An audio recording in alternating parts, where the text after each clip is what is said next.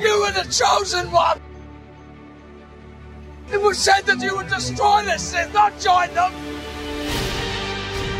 My master could never be as vile as you. Anakin Skywalker was weak. I destroyed him. Then I will avenge his death. Revenge is not the Jedi way. I am no Jedi. The Shattered Order podcast proudly presents Chosen Ones. Hello, Nope, I'm muted. Hold on. Hello, everybody, and welcome to the 289th episode of the Shattered Order podcast. I'm your host, Goodnight Punk, and with me, as always, is my good friend Wink. Somehow I do the same thing every week, but each week I forget to hit a different button. Yeah, it's you would almost think that we've never done this before. It's incredible, but I love it. What's going on, dude? It is. Not a whole lot's going on actually. Just enjoying my weekend. I'm 3 days into my weekend. Got one more to go. So nice, very nice.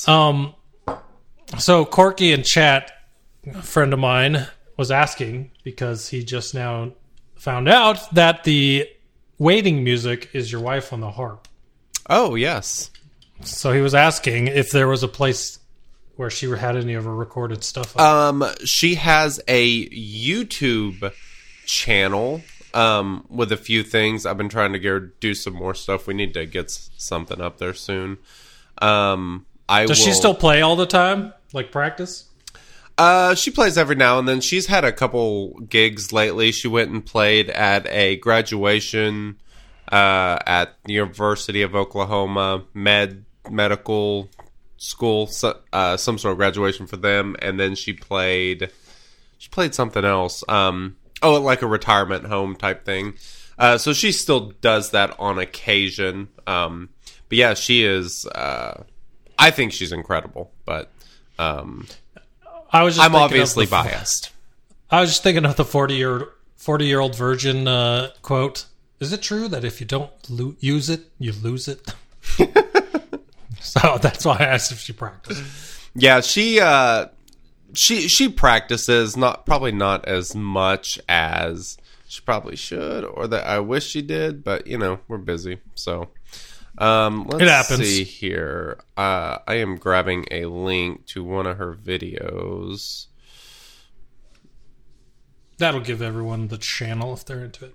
It'll be in the chat. Here we go. All right, so it is in the chat. That's her YouTube channel. You can go check out a video we did not too long ago for Christmas, I believe. But yeah, she's awesome. The harp is an incredible instrument. I don't know how the hell she does it, but she does. So, cool. Yeah, I love that we can just talk about whatever on this show now, because that reminds me of when I was a kid. My great-grandfather, before he passed away, he passed on, and I'm going to have to get this from my mom because she held on to it, and she still hasn't given it to me. But he passed down like a family heirloom. Okay. And the heirloom he gave me is a juice harp. Do you know what that is? I don't. It's that thing you put between your teeth, and you flick the little thing, and it go... I'm going to look this up. Juice harp? Yes, you're going to have to look at it. It's called a juice harp. Okay. Anyone out there in chat know what a juice harp is? Interesting. That's it. Interesting. Okay. You've heard the sound before. Juice probably. harps have a very distinct sound. And he gave me one. I still don't know how to play it. I've never used it because it was an heirloom that my parents didn't want me to lose as a kid. So I'm sure my mom has it somewhere, and you've just reminded me I needed to get that from her. Yeah, no kidding. Cool. Not quite a harp. No. One thing the harp's pluck, an insane amount of work. Like, she had to learn how to play the piano before she could play the harp, because it is, they're kind of, I'm not sure what the word is, but piano is like a prerequisite for the harp type thing.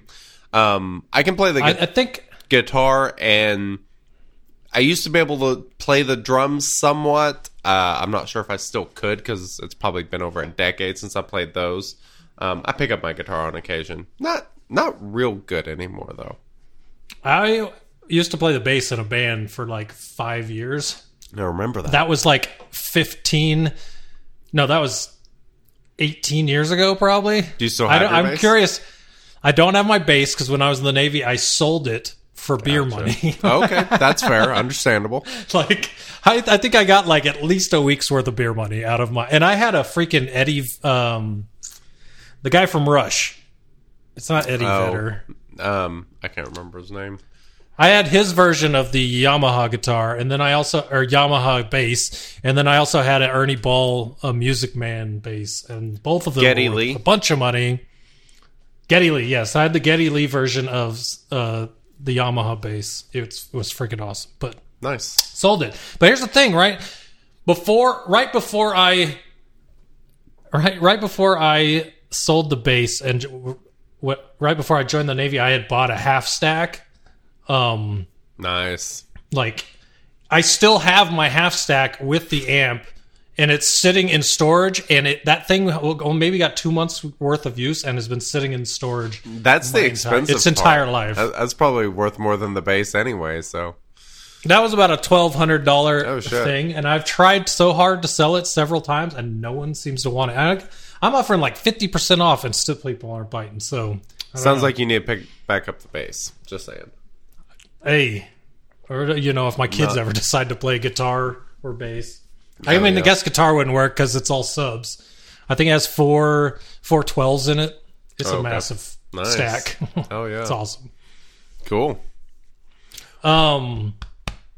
Yeah, but when you were talking, what made me think of the Juice Harp is like with the harp and thinking of like the instruments that people play that sound so cool because they're just those types of instruments that aren't as played.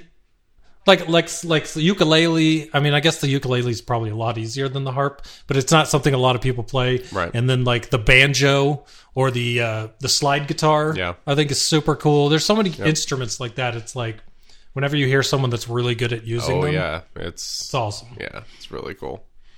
And I don't know how the Juice Harp fits into that. It's just one of those weird instruments. That one's like really obscure. Like it's kind of like the harmonica in a way. Mm-hmm. Just Oh my god.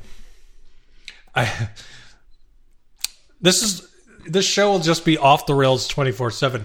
Speaking of harmonica, I saw a video this week where this guy had to get up at 4 a.m. to go to work when he usually goes to work at like 7. Okay. But his roommates had taped 4 harmonicas to his tailpipe. Oh, that's an awesome idea. The second he That's turned his car good. on, it sounded like someone had like slammed their arm down on every key of an organ. Nice. That's pretty was- good. They were filming it from the window inside, and you could hear how loud it was. That's I'm fantastic. sure the neighbors hated it. Bagpipes is another one for sure. I did a similar prank to a friend. Actually, a friend who I know plays Swagga and listens to a podcast on occasion. We ran a wire from his blinker to his horn. You can imagine the confusion when he turned on his blinker. Blinkers? It was pretty fantastic. So, I used to install two-way radios on like police cars, garbage trucks, anything that has a two-way radio in it. And one time I read the fuse box panel wrong. I think I read it upside down when I was putting in the power to the two-way radio. And I plugged it into the turn signal. So the only time this guy Had power was could when it was. the only time this guy could Blinker. use his radio was when the blinker was on. And it took him awesome. 3 months to come in and realize where the error had been made. And he was mad, and then then he finally got calm about it. He's like, well, I mean, I guess it's been 3 months. It's kind of my fault too now. Nice. That's pretty awesome. All right. So we have a few topics tonight. I am changing our schedule just a little bit to make it possibly flow a little bit better. So, All right. Topic number 1. We're gonna kind of do the same thing we did last week or 2 weeks ago, or whenever we did our last episode. We kind of have 3 general topics that each of us kind of picked a subtopic of that we're going to kind of talk about and just kind of discuss. So the first one is an education topic, and I think we're going to end up going down the same track on this one because I think we both kind of had the same thought. Well, it's funny because let me tell you how we got this topic first off. Okay. We had a couple. So we have the next one, and then we have like the open one, just kind of where we both pick something. And I asked my wife, I'm like, hey, what would be an interesting topic to just kind of discuss our thoughts on, you know? And Joy said education. And I'm reading out both of our subtopics here, and I'm almost positive, I'm guessing that this is not what she was going for. I would be curious to see what she was thinking the discussion was. Oh, that's what I was about to ask. I'll have to ask her later. Okay. Yeah, because I'm kind of curious you know, as far as that goes. Because, I mean, education could go down any road. And do you believe that masters and doctorates are... Like, she has her master's, so... Okay, I wouldn't be surprised if it was more about higher learning than you know... What is your, like, formal education level? So you were in the Navy, which I assume paid for your college. So I went to college for 5 years. Okay. Before the Navy, and didn't get a degree in 5 years. So in that 5th year, my buddy told me he was joining the Navy, and I'm like, you know what? They're going to give me free college afterwards. Well, since it might take me 8 years to get a degree, right, I might as well join the Navy and get free college when I get out. So I joined the Navy, and I signed a 6-year contract. I did the whole time, and then I got out. So I have all my Navy training, which is what actually got me the job that I'm currently in, not my schooling. So my Navy training is what got me hired where I work. Okay, nice. But once I got out of that and I started work, I finished my college because of the fact that I did 5 years and had nothing to show for it. So I wanted to have at least something. So I have a bachelor's in computer science or information technology with the focus on web development. And then I have I had like 18 months of GI Bill left, which like isn't enough to get another bachelor's or to finish a master's. So I was just like, you know what? I'm going to get a degree for fun. That way I can get all the free money that you get with using the GI Bill while you go to school. Well done. So I also got my second degree. I got an associate's in graphic design. So I have a graphic design degree. You were actually doing that during the time we've been doing this podcast. Yep. Like towards probably the second year. Yeah. Probably in there somewhere. I remember that. Cool. Interesting. So I went to college right out of high school. Graduated high school in 2006. Graduated college in 2011. You'll notice if you even passed high school math, the difference there is 5 years. That is correct. It took me 5 years to get a 4-year degree. That is because I changed my major countless times. Ultimately ended up going into construction science, which is basically construction management from University of Oklahoma, and that is where I graduated, Bachelor's of Science. And that's it. I wasn't going for a master's or a doctorate or any of that crap. I ain't got time for that. I was kind of always expected to go to college. Like, neither of my parents ever went to college. My dad worked in the oil field and then construction, and my mom like worked at a bookstore and convenience stores and just various jobs like that. So I was kind of the first person kind of in my direct family to go to and graduate from college. So that was kind of good. But honestly, this is what I wrote in the show notes. I mostly just think college is a scam. Like, I think it was mostly a big waste of money, primarily because I kind of knew what I was going to end up doing after anyway, and I didn't really need a degree. Like, sure, I learned some stuff, but it's a very expensive way to learn stuff if you don't actually need a degree for it.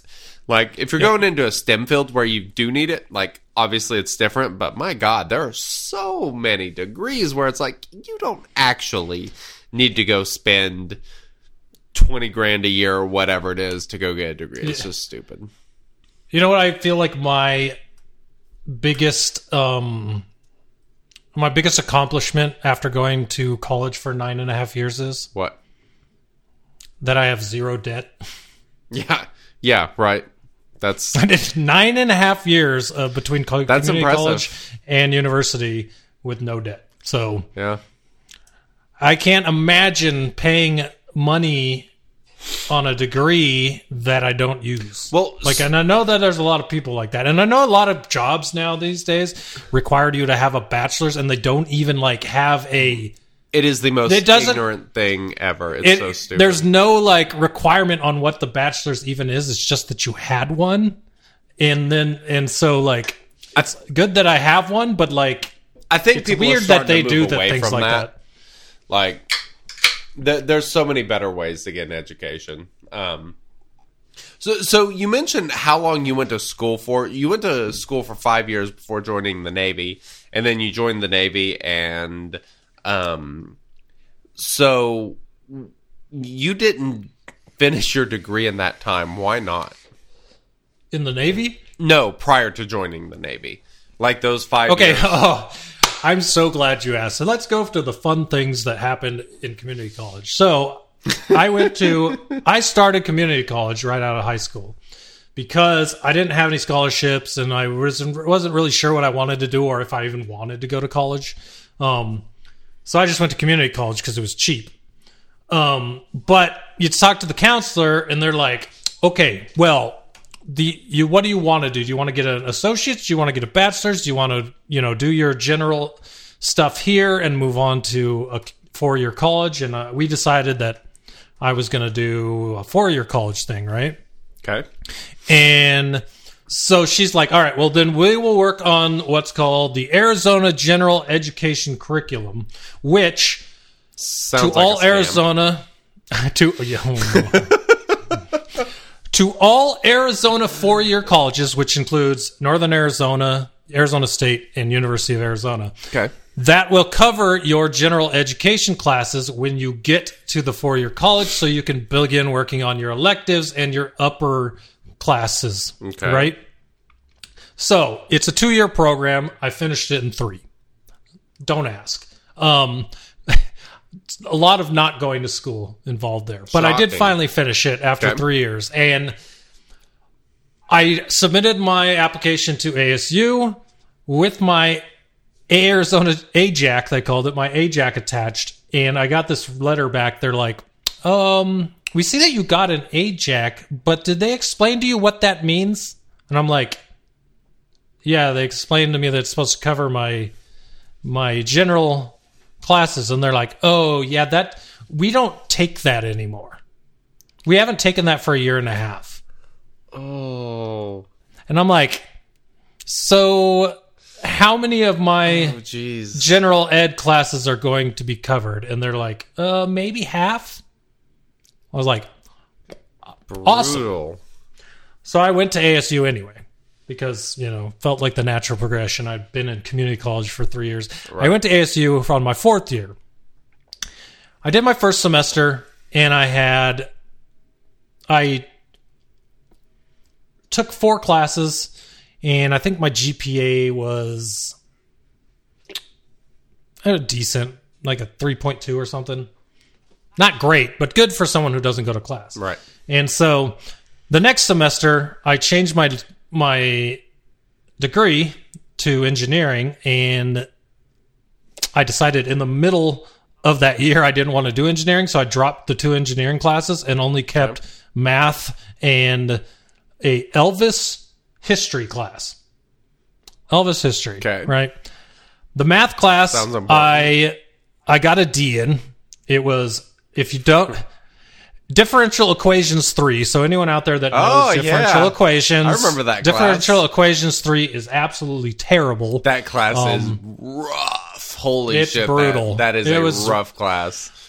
1 and 2 differential equations, aced them. Get to differential equations 3, completely blew me out of the water. I probably would have, if I'd taken it a second time, I probably would have been fine. But I got so disheartened at that point. I took that class I'm like, multiple times. Yeah, because at one point I wanted to be a math major. Ugh, That sounds like a that terrible class idea. ruined that idea. Yeah. Um, I was in engineering too. That engineering was the thing that caused me to kind of go on longer, but it was like I didn't like studying. I'll be honest. So for sure. I mean, I still worked 40 hours a week or so, if not more, throughout college, and so it was kind of like you only have so much time. So No. Ringer with the 29 months, you crazy person. Good to see you, buddy. Nice. Hey, buddy. So anyways, the last class, besides the D in the math class, my Elvis history class, the teacher said that we would take the final on Sunday online because it was all the things were in person, but all the tests were online. I logged in on Sunday to take this test, and it was closed. Turns out the test was actually on Saturday. So we go into the class. This instructor, who this was his last class he was ever teaching, would not admit that he said the wrong day, and he failed 66% of the class. I got an F in Elvis history. And guess what that did to me? It flunked me out of Arizona State. They literally said I could not go back, and I had to go back to community college to bring up my grades to go back to Arizona State. Oh, brutal. So I'm in my 4th year at CGCC, and that's when, the elephant in the room is like, yeah, I'm going to join the Navy. And I'm like, hey, what's that about? Okay, I'll go too. So that's when I gave up on college because everything was a joke to me. God. I am kicked out of the school because this instructor failed 66% of the class. What? That's You want me to crazy. spend another year? They wanted me to spend 2 years at Chandler Gilbert to bring my grades up to reapply at Arizona State. I'm like, what am I supposed to take? I have all my general education. Yeah. I have my AJAC that you don't take anymore. Well, and and it's crap like that kind of makes college a scam. And the fact they make you take all these stupid elective courses just so that they can get money into these departments that no one really gives a shit about. Which leads us to kind of your topic. this is what I wish I'd done. And what is that? Because I think this is what the vast majority of people should do. Need to do. It would make the workforce much stronger than it actually is. 100%. Before I mention what it is, I just want to ask you a question. Do you know who Mike Rowe is? Oh my God! Yes. Yes, I Mike Rowe love Mike Rowe. is That guy's awesome. He's the biggest proponent of this. Yes. And every time I listen to him talk about it, I cannot help but shake my head or nod my head, not shake it. Nod my head with every Totally word agree. he says. Yep. But he believes, and I completely agree, that trade school is exactly what most people need. The fact And- that trade schools are looked at as like a step down from college, I think, is absolutely insane. To me, they're kind of on the even playing field, if not like trade schools being kind of above college for the vast majority of people, unless you're like actually going to be a freaking engineer or a doctor, or in the medical field. Like, you should be going to a trade school instead of college, in my opinion. I mean, you learn actual skills there. It's fantastic. Yeah, it's just there's so many jobs, and here's the thing, right? There's a ton. Some of these jobs pay really good money, but they don't have the people to do them. And you know what's honestly, it's. I enjoy working with my hands. I sit in front of a computer, but if I like my first job out of high school or during high school and right after was, like I said, installing radios, and that was the best job I ever had because every day was different, and I was always working with my hands. Right? Yep. Knowing what tools were what, figuring out things about all kinds of different cars that I never knew before, the ins and outs of, what makes a good car, finding out just how poorly made Fords are inside. depending on how much money you spend. There's just so many cool things that happen, and that was like a trade job, right? And so, Yep. I don't know. I just, it's like people look down on trade school because it's not a 4-year degree and all this other stuff. Yep. But there's so much more you can. I'm a hands-on learner, right? Or I'm a doer. 100%. And I feel asking like me to most guys memorize are. things just doesn't work for me. Yes. I'm the same way. Especially when you're never going to need it again. Yeah. And I like what trade school is solely focused on the one thing that you are trying to learn and not filled with crap that you don't need. And that was always my problem with college, sitting in a classroom kind of learning. Like, you had to do that for 2 years before you got to go to doing anything moderately interesting. And, like, trade schools, that's kind of all you're doing. You're actually learning how to actually do stuff. I never went to a trade school, but, I mean, I've effectively been in a trade school my whole life. Whenever my dad quit the oil field and got into construction, he would like build stuff at the house or whatever, and I was just always around that. Like, I learned more math and geometry and stuff like that from like learning how to set tile or how to build a cabinet and stuff like that than I ever did in school, because it's hands-on. You have to figure it out. You don't really have a choice. And it makes you remember it better, and you're also actually learning a useful skill. It's a big shame that there are not more people going into the trade schools. Like I said, I'm very fortunate that I kind of grew up just with a parent who knew how to do that stuff and didn't have to go to a trade school. Your dad was your trade school there. Basically, yeah. And so I mean, I was learning this stuff from the time I could walk, basically. And well, go ahead. There's a ton of stuff at trade schools that you can learn. I mean, you wouldn't realize the number of like careers that you can go into from trade schools. I mean, it's pretty crazy. Well, like Corky said in chat, blue collar jobs are the ones that make more money than most people with a degree, and the reason for that, and you don't have is the because, debt. And then the reason for that is because so many people are brainwashed to think that you have to go to a 4-year college to make good money, and that's just not true. It's and the reason those jobs pay so much money is because they have so little people qualified to do them from the outset that those jobs are hiring people that have to do on-the-job training to even get them caught up to a place they should have been before they ever applied. No. And the thing that, for me, for a prime example for me, I spent a year of my Navy time in school, and that was pretty much all trade school, because I was a sonar technician, so we look for submarines, but I was also a maintenance technician, so I took care of all the equipment that we used to look for submarines. So I actually only learned oceanography for about 3 months of that year, and the rest of that time was it was a school learning basic electronics, basically how to read a schematic, how to use resistors, what resistors are needed, direct current, AC, all the electronic stuff you need to know to be able to work on electronics. And then the rest of the 6 months was spent learning the equipment that I was going to work on and how to work specifically on that type of equipment. And that's how I got my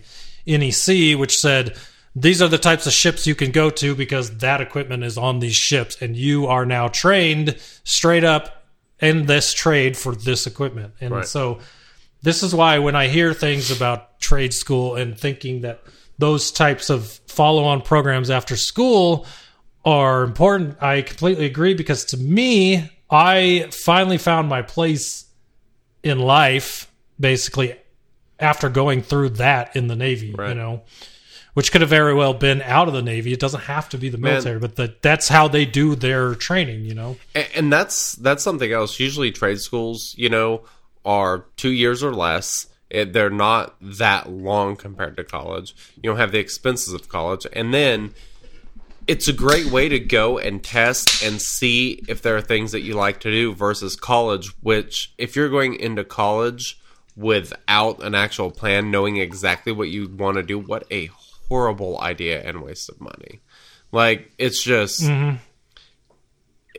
It's terrible. Like, go get an apprenticeship, go to a trade school, go work with your hands, go figure out how to build something, and that is absolutely the way to go. I am such a huge fan of trade schools. I wish so many more people would go into them. Like, more people need to know how to do that sort of stuff. And, you know, it's kind of like... I need to start doing this more. I've been slacking because I've just been busy. But, like, that's kind of what I've tried to... My other YouTube channel kind of trying to do there is, like, teach people how to actually do things. Like... Because I think that's so important. It is so freaking important to know how to do basic stuff that you don't get taught otherwise unless you know somebody who knows how to do it. Well, this is not really completely on topic, but it is education, so I'll throw this out there. It kills me that all these programs from high schools get cut, right? Yeah. So a lot of the like trade classes that you could take in high school are gone at this point. Home ec, things like that. When I was a freshman in high school, I took a welding class. It was freaking awesome. That's one of my favorite classes I ever took because everyone should know how to weld to some degree. If I were to pick up a MIG, TIG, oxyacetylene torch, arc welder at any point right now, it would be sketchy. Yeah. But I wouldn't be afraid of it, and right. I know how to use the equipment. So it's just, I wish you could get more of that type of stuff in high school, but it's just so much money being taken from schools. It's just hard to, I don't know. That's a whole nother topic, but it's just, I wish that was taught more. Or maybe like the classes got taught on finances, like the things like thank you. That's what I was about to say. The biggest scam in freaking public schools. Why in the actual hell do we not have a basic finance class? I thank God that my dad is really good with finances and taught me this stuff from a very early age. But if your parents aren't good with finances, you don't learn it in school.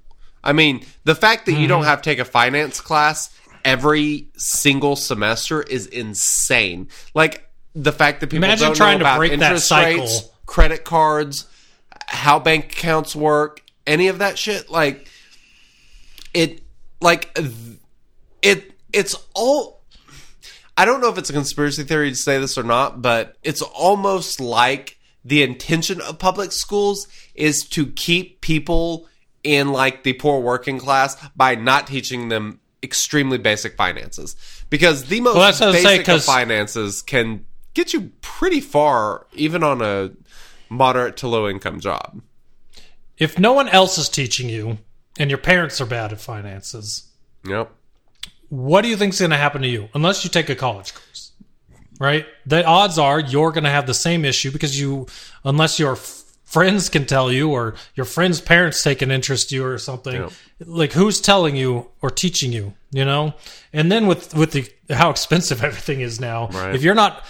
Imagine asking ask a 19-year-old that has moved out to college what balancing a checkbook is. Yeah. And ask them if they can tell you. You know, so... Like, because I can tell you, I fall into this trap because I don't balance my checkbooks. I don't either. But you're looking at your statements, right? Let's go. You just go back over the month. How often do you find little chunks of payments that you didn't even know you paid to something because of the fact that you forgot to stop this, or you had Just a money that free you're throwing 6 months away. of this. Yes, exactly. It's like if no one's telling you what to do, are you doing it? And do you know how to stop it? Or if something is hits your, like, okay, here's the biggest one. Credit. Do you know what credit is? Do you know how to check your credit? Do you know how to submit a claim if someone is on your credit, hurting your credit? Like, credit is one of the biggest things in the world huge. as an adult. very and huge. I don't remember it ever being mentioned in high school. Yep. My dad's like, if you don't pay that credit card, it's going to hurt your credit. And I remember saying to my dad, what is credit? Yeah. And why do I care? My dad always told me, like, when you turn 18, get a credit card. Like, just picks one item and only use it for that. So for me, like, I used it for gas. Whenever I eventually started spending more stuff on it because I always shop for a credit card that has really good cash back, pay it off every month, keep track of your purchases, don't get in debt.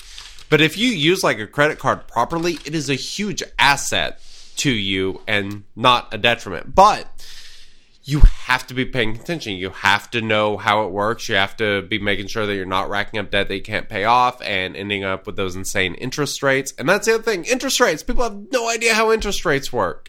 I mean, that's been a big topic lately. I mean, like I said, I work in real estate and construction, so interest rates going up massively affects like what I'm kind of able to do and things I'm looking at going forward. These interest rates going up, a lot of people just don't realize what kind of effect that has, and on how much you can actually afford on, say, a house or a car or whatever it is. You wouldn't believe how many people I've talked to that where you're like, they rate their credit card and how good it is on the credit limit. And I'm like, oh, that's a horrible. Who cares about that? Yeah. All about What's the the cash percentage? back. Because if you got a $20,000 limit and you're paying 20% interest, you're trying to kill your entire life with that. Yep. Especially if you run it up. Like, you know what? I prefer a low interest, low limit card, please. Thank you. I don't care about the interest rate at all. Like, give me high interest rate. I really don't care, but I pay it off. Because you pay it off, right? Like, yeah. And like, if you shop around and find the right credit card, so like Bank of America has really great credit cards. Not like a huge fan of Bank of America or anything, but their credit cards are really good. Like, they have some credit cards that give like 3% back on gas. So I always use that for my gas. I have those points like auto deposited into a Bank of America account, which gives me another 10%. So I'm getting like 3.3% back on gas, which is awesome. Mm-hmm. Like, just for using that card, as long as you pay it off every month, you're saving money. I mean, credit cards are a great way to save money if you're doing it right. Yes, if you can pay it off And every month. and what I was kind of talking about was like the things I would hear when I was in college. Disclaimer: none of this is actual financial advice. Talk to an accountant. Talk to whoever you want. Yeah. We're not financial advisors. This is just our personal experiences and all of that. So, just to be clear. What I was talking about was more like when I was in college, the things I would hear from the people in college that were like paying out their butt for college and then still having a hard time living and getting credit cards and racking up those credit card bills. And It's a terrible idea. Well, I can use up to $20,000. It's like you don't have any contingency plan to pay that back, and then on top of that, you have a terrible interest rate. You're screwing yourself. And like, I feel bad for people that end up in that situation, but at the same time, like, man, you dug your own hole. Like, well, imagine if they had had a finance class to help them know better. I bitch about this a lot on Twitter. Like, to me, it is freaking criminal that public school systems don't have basic finance class. It is absolutely insane. I can't wrap my head around that. It is the most basic life skill in, like, with the way the world works today. Like, if you can't run basic finances, yeah, you're going to be in a terrible spot. It's just, I don't know. It's mind-boggling to me. It pisses me off more than anything. Makes sense to me. So yeah, that's where I'm at with that. Well, I've got a very important question for you, sir. If I can find that question. Where's that? Hey boys, it's your favorite time of the day. The time where we all pop our tops off and relax. All right, dude. What are you drinking? So I'm drinking. Oh, great. The can's see-through. Can you see it back here? No? Ooh, Closer? that looks Anyways, good. I'm drinking Angry Orchard Peach Mango Cider. Interesting. So it's apple That sounds cider good. with peach and mango in it, and it's pretty freaking good. That does sound pretty tasty. Oh, I gotta share a story. Story time with Wink. So not last week, but the week after, it was the Saturday after our last podcast. Went out to Bricktown, downtown Oklahoma City, for my birthday. Yeah, the bike thing, right? And we did the bike bar. What an experience that was. Wow. That was fun as hell. I was jealous. really surprised. It was so much more fun than I was expecting. I went pedaling around downtown. We stopped at a couple bars and got food, and we drank, and you had to yell at people on the side of the road, and we made Jell-O shots, and I remember the first half of the night pretty well. After that, got a little bit blurry. By the time we got back to the house, some of our friends came over and we were hanging out.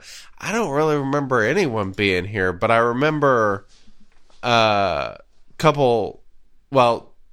wife and one of my friends, they were like sitting there, and I remember like just seeing 4 people, but 2 of them were like the same people. Like I would have to like close an eye to like figure out where people were. It was really bad. I was freaking smashed. I was dancing, like pole dancing on the bike bar, and I don't dance. I am a white boy, man. I cannot dance. That's how bad it was, but God, it was so much fun. Sounds good. Yeah, it was a good time. So anyway, one of my friends, Ashley, she brought some beer and she left this in my cooler, so I just drank this tonight. It is from the 405 Brewery. I'm actually drinking 2 of those tonight. I've drank a couple here recently. It's a local brewery that's pretty damn good. It's called Life of Brian. It's strawberry tart with vanilla, and that was a pretty damn good beer thing, whatever you want to call it. It's called what now? It's called Life of Brian, but it is a strawberry tart with vanilla. Tart sounds like it's right up my alley. It sounds sour. It was pretty damn good. Nice. I was a big fan, and now I am drinking. It's from Cabin Boys Brewery, called Goin' Stag. I'm not exactly sure what it is. Let's see. It's a single malt and single hop. Trappistelle has notes of dehydrated pineapple slices, subtle Belgian spice, and fruity esters. It's okay. It's pretty good. But my next one will be a Yaz Please from 405 Brewery, which is a pink lemonade seltzer. Right? Yes, I remember you did. talking about that last time. Yeah, and that's pretty tasty. So, yeah, that's what I'm Nice. having tonight. Sweet. Cheers. Yes, cheers. So yeah, All right. time to move on to this is the reason I put the what you're drinking right before this topic is because this is the food topic. This should be a lot of fun. I'm really excited about this. Why don't you, since yours kind of fits with what we just talked about, you do yours first. Okay, so my food topic is going to be kombucha, which, if you've been listening to podcasts very long, I've talked about how I got into making my own kombucha. I've been brewing my own kombucha since it was an anniversary present, so it's been 8 months now, I think. 7-ish. Kombucha's fermented tea, right? It is fermented tea, and that's basically Okay. it. So effectively, you have like... Whenever I think of kombucha, I think of this is probably what prison hooch tastes like. Possibly. Yeah, you never know. Haven't been there. Don't plan on, so I ain't gonna be able to give you a review of that, but I can give you a review of kombucha. There you go. So, literally, like I said, it's fermented tea. You make tea, sweet tea, like for a gallon, it's like 1 cup of sugar. You have a little SCOBY, which is your little bacterial colony that sets in there and ferments the kombucha. You let it ferment for, a week or two, and then you can put it in bottles, flavor it. I've done a bunch of different flavorings. I kind of started out with like some flavoring syrups. Julie bought me, it was for our anniversary last year, it was like a home kombucha brewing kit from the Kombucha Shop, which I highly recommend. That place is pretty awesome. I've had excellent success there. Where was I going? Oh, it's pretty simple.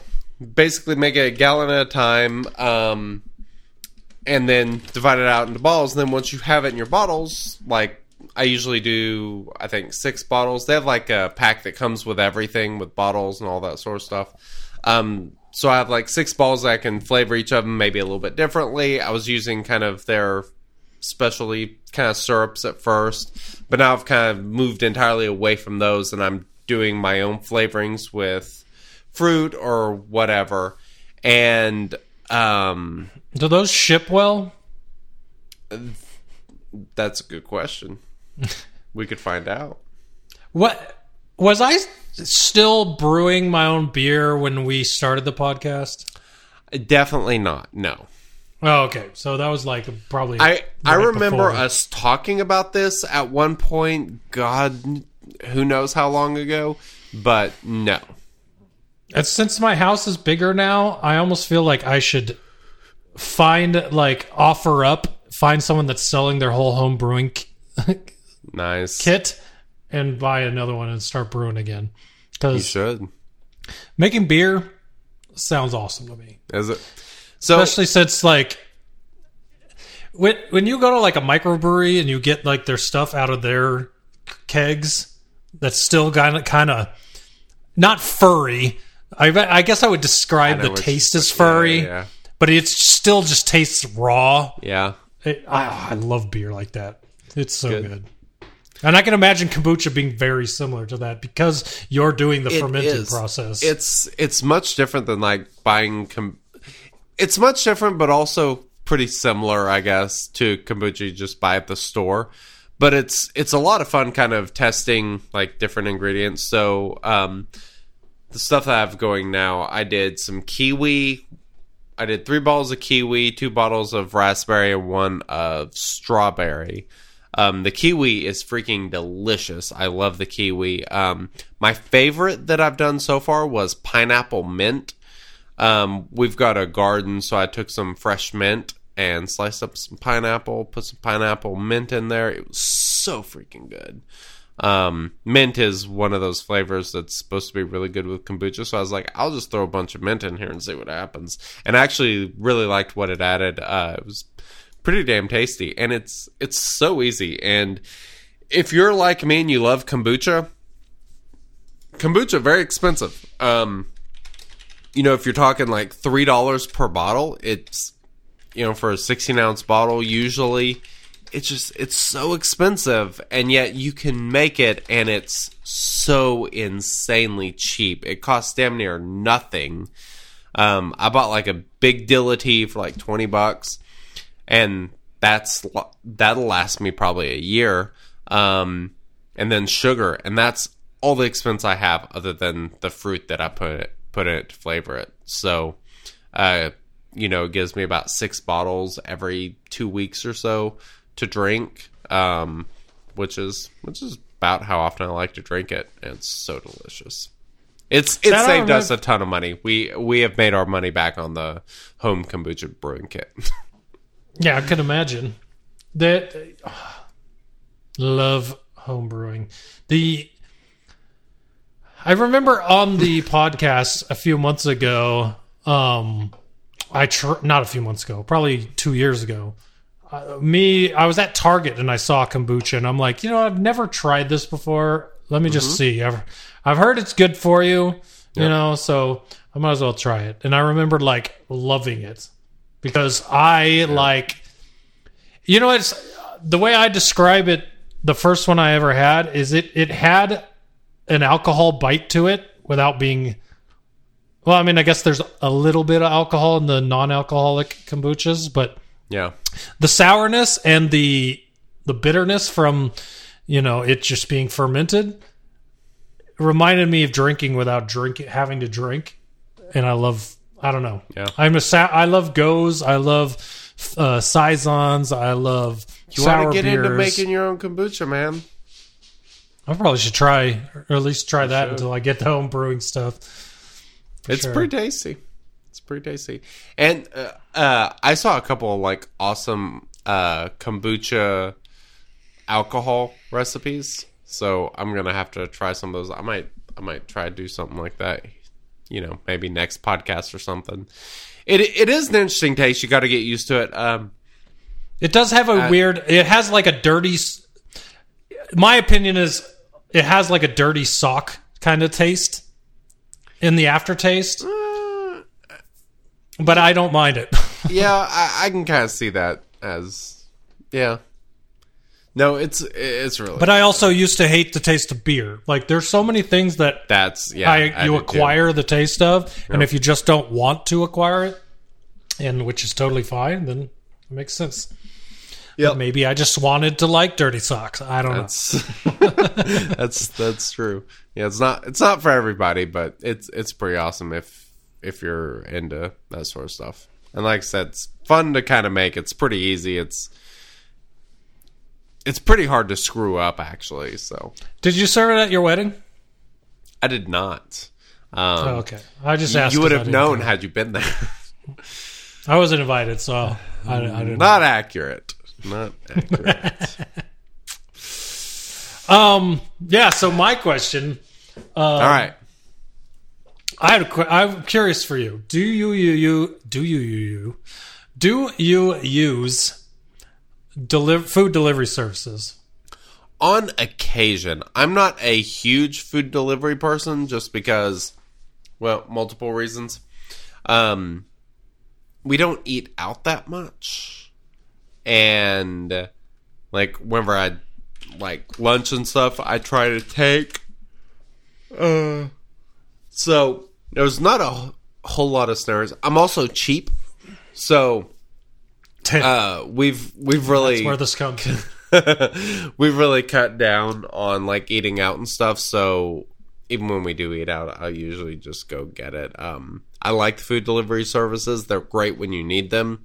Me personally, I am not the type of customer that keeps those places going. So, yeah, it was kind of because my question was going to be whether you thought it was a scam. Maybe not even a scam, but like it. I guess it was going to be more of a rant because it's just crazy to me how much I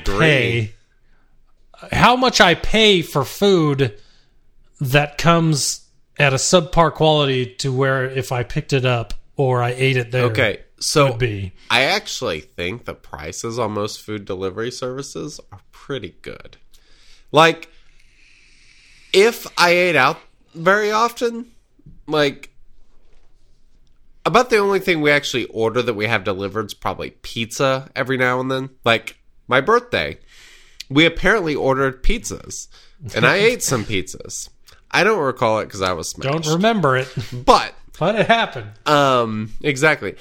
Our pizza place delivered pizza at like 11 o'clock at night. I didn't know they did that. I was kind of impressed. That's nice. But the, like, what is it? Uber Eats and DoorDash. Like, those places, in my opinion, are surprisingly cheap. Especially like where we had the baby. Yawn. Holy cow. I've made it almost an hour into the podcast without a yawn.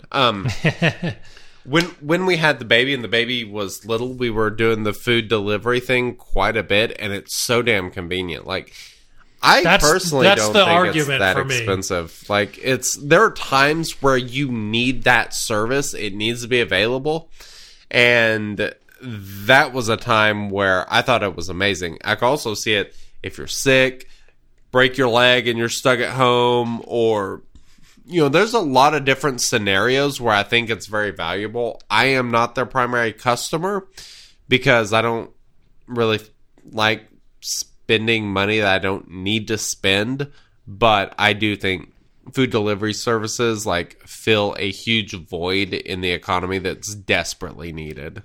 So all in all, I'm actually a really big fan of them. I think the for me it was the price versus the convenience that is always the question. So what the topic really is, because for me, if let's say me and my wife decide we want tacos, right, to buy a taco plate, which is let's say $9 at the place 2 miles from our house, $9. We both get one, so that's $18. Now you start throwing on the fees. So you've got the delivery fee, whatever that ends up being, $5. Then you've got the service fee, which is another $5. And then you've got your tip. By the time you're picking your tip, you're like, all right, well, 2 taco plates is now costing me $35. How much do I really want to tip this person? But it's not their fault it costs this much. So then you want to tip them a lot. It's just, it all adds up a lot. I'd never want to, but I respect what they're doing enough to say I would rather get rid of the service fee and give the money straight to you. But then you'd get fired. So, tipping. I don't know. I feel very strongly about this. Oh, that should have been the topic. Tipping is the best charity. Let's talk about. I would rather tip the shit out of someone that I like than give it to the effing Salvation Army or whatever.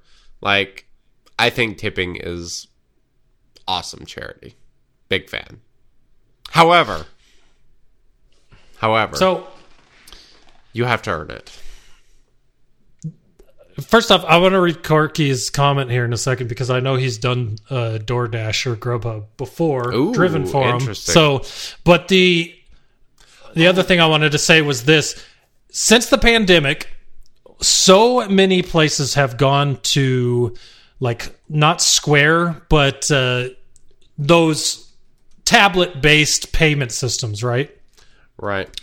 I'm going to rant a little bit here. I am so tired of every single place I go having it turned on where it asks you if you want a tip for all the mundane things that you've never tipped for before. Okay, you go to Taco Bell. I disagree. And you sign a thing, and it's like, do you want a tip? No, I don't want a tip. This has literally been your job, this same job for 30 years without the tip line. I'm fine with it. I hit no tip every time, but it's like you're being guilty. I do too. But here's where I get an issue. My issue is when the little tip thing pops up and it says 15, 18, 20, 25%. I'm like, where's the 0%? Yeah. Where is it? I'm not tipping for something that you're getting paid for. If you're making me hit other and then go and put 0, I'm going to do that just because you've pissed me off, because I feel like you're an entitled little prick who feels like you earned my tip. But it's so not stupid. even them. This is the part that kills me. Those things, you don't get know where that that money's going. You don't even know if that tip is going to the person working the register. Where's this tip going? I don't even think about that. I think it's just morally abhorrent to try to coerce people into tipping. It's so dumb. I hate it. I hate it. Everyone has it now, and it's like I'm not going to be guilted because I didn't tip you. This is a job where my entire life I've come here, gotten food, and never had to worry about tipping at a fast food place. I'm not tipping now. I don't understand. Ain't gonna happen. The problem is not me not tipping. The problem is that these fast food restaurants aren't paying you enough, or they're. That's just saying. That's a whole nother discussion. Well, no one's working there. Let's There's be a honest. reason for that. Well, let's be honest. Have you ever gone to Taco Bell and actually got a decent taco? The answer is no. Have you ever gone to a... This would definitely encroach into the political side, but Oh. you can't get my order right ever. And you're asking me to Exactly. tip. Yeah. Every time I get home, I'm missing a taco. Every time I get home, I ask for no tomato, and There there's is a one tomato on exception. my hamburger. There's one exception. There is one restaurant I go to. I never check my order, and it is always perfect. They have never screwed it up. Is that your house? I would trust them with my child. Your parents' house? No, it's Chick-fil-A, man. Oh, okay. It's always perfect. Like, why can other restaurants not do what Chick-fil-A does? Chick-fil-A is run by 18-year-olds in the most efficient fashion of anything insane. ever. It's absolutely insane. It is the greatest fast food restaurant on the planet, bar none. It's not even close. It's just That's what I had for dinner, actually. it's nice. It's remarkable. I don't know how they do it. I love some Chick-fil-A. Yeah. I do find it funny how they can have a 2-lane drive-through run where you're waiting less than 15 minutes in a line that's halfway through the parking lot, but they still are just like crazy. Yeah. it's nuts. And Anyways. it's never wrong. I don't understand how they don't ever screw up the order. There's nobody in line at Taco Bell. You go through Taco Bell, you order something, you got to check the shit, you got to find out what they missed, you got to tell them what they missed so they can go make it and bring it to you. It's a whole ordeal. I don't like the stress of it. It just pisses me off. So reading this comment, so if there's a price jump, it's because the store put it that way, but it also goes into the base pay, which isn't much. Then the tip is where you either get a good dash or a bad one. If the mileage is more than or not equal to what the driver will get, i.e. dollar mile, the driver will either not take it or not care because gas is garbage. Yeah. Interesting. Yeah, that's a good point. Yeah, And I live out in the... I live out... Thing. So I live in the southern tip of my city, so anything I order, people are driving along. Okay, not a long way. So that but was a my good next chunk question. away. How far do they have to drive to get to you? So Depending on what it is, the longer ones are like 7 miles. The other ones, the closer ones, are like 3 to 4 miles. Okay. So us in the city we live in, we're about 3 miles from basically everything. But we're kind of in like a rural area also. Like we live on 5 acres. Like everybody around us lives on an acreage. So we're like outside of the town, but we're so close to everything. So like getting stuff delivered, it's pretty short and it's usually pretty reasonable, I think. You know, it's usually like, I don't know, $5 to $7 have food delivered. And I'm like, you know, if I'm feeling lazy, that's kind of worth it. Yeah. So. The only reason this came up is because I often feel lazy. So, especially living where I do, having to go if I want to go pick up things, it's like it's a decent drive. Yeah. For the good places, for all like the normal fast food places that are close to my house, it's not that far. But if I want good tacos, if I want a good burger, those types of things, it's like I might as well go eat at the place. Yeah. I hear you. Them, but I'm lazy and I just don't want to leave my house for 2 hours. I like this whole food topic thing. I feel like we could do that every week. Because there's so much stuff I could talk about with food. God, I do like food. Food's amazing, man. Speaking of food and things that are delicious, you can't eat it. Be very bad advice. However, if you could, I know it would taste amazing. Do you know what I'm talking about? This? I'm talking about this very sexy blue microphone. Ah. Oh, yes. Slam my hand into it. Sorry, headphone users. Like, blue microphones is the Chick-fil-A of microphones. They're definitely absolutely incredible, sexy products that, well packaged, they're your Dude, order's never okay. wrong. Before we go, you move past that. I just want to talk about the Spark. When we got our Sparks, I remember opening the box. It comes in a box, right? Yeah. Cardboard box. I opened the box, and inside of it, wooden box with engraving on it, like slide top on the box, like amazing. The marketing team at Blue is amazing because they just make you feel when you buy their products like you're buying, not like you are. You are buying one of the top products on the market, but the packaging just shows it, right? I think Wink's looking for his, but Yeah, I'm looking for it. I can't find it. It's around. mine's up in my closet. I have to go grab it, but their products immaculately packaged, great products. Even if they were put into a garbage bag and you got it, you would still love it. 100%. That's how good their stuff is. Oh, So yeah. love Blue Microphones. They've sponsored this show for probably 3.5 to 4 years now. Long time. Very long time. And then that time, I have not needed a new Spark. That entire time, this thing has been pristine and perfect that entire time. So you're getting quality product that you're not going to have to replace once a year. I still have my Nano. I have my Yeti Pro. Yep. I have my Yeti. I have my Spark. I still have every single Blue microphone that I own in perfect working condition, ready to go if I need it for whatever I'm doing. I mean, I've let people borrow my Yetis to use for things like when the pandemic hit, they needed a microphone for Zoom calls. Well, when I was like, I need to get that back so they don't think they own it anymore. And they're plug and play. They buy it. You loan it out to somebody and they plug it in and it just starts working. It's exactly. Their products are absolutely incredible. So if you need a microphone for any reason whatsoever, whether it is a pandemic phone call or you started a podcast or a YouTube channel or whatever it is, crew.bluemic.com/SOPod. Go there if you would. That is our affiliate link, and go make a purchase through there. But if not, hit up your Best Buy or whatever and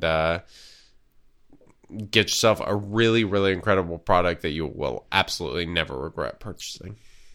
So what we need to do next week on the show, we're going to do it. Next week on the show, we'll do a giveaway for a Blue microphone product. We haven't done it in a while. We need to do it because I agree. I like you it. guys deserve the opportunity to win something. So bingo sounds like a fun one. We'll have to figure out for sure because so many options. All right, So we'll figure something announce it this week. Let's make a plan to announce it Monday. I like it. Yeah, so let's figure that out. Get it out there so everyone knows what's up, and then we can do it from there. So if you're listening to the show, hopefully Wink puts it out before Monday, so you know that it's coming. And then there's a Blue microphone giveaway next week on the show. So there you go. Heck yeah, like it. Awesome. All right, it is time for the open topic of the week. And the open topic is, of course, where we both pick some random thing that we like to jabber about, and we'll talk about it. So, I have an amazing topic. It is the greatest topic ever. So if you've been listening very long, you've probably talked about how, like, me and the sultry female have a few friends that we always kind of get together with and play games. Like, it's a pretty weekly thing. Haven't been doing it so much because they recently had a baby. We've got a baby. It's been kind of hard to, make that work. But, board games. I love board games. I am such a huge fan. They are like board games, card games, whatever. Okay, that's what I was going to ask. Is this only board games or like party games? It doesn't have to be only board games per se, but just I guess it's games in general. It could be card games. We have a lot of different ones that we play all the time. one of these that I'm going to put down. Have I told you about Throw Burrito? Throw burrito? No. What a fantastic party game. So this game is amazing. This is the only thing on my list that is not an actual board game. I picked 5 games that I just absolutely love, and Throw Burrito is one of them. So I got the outdoor version. I think it was my brother-in-law and sister-in-law that got for me for Christmas. But you have these inflatable burritos and cards, and it's a card game that turns into dodgeball with these very large inflatable burritos.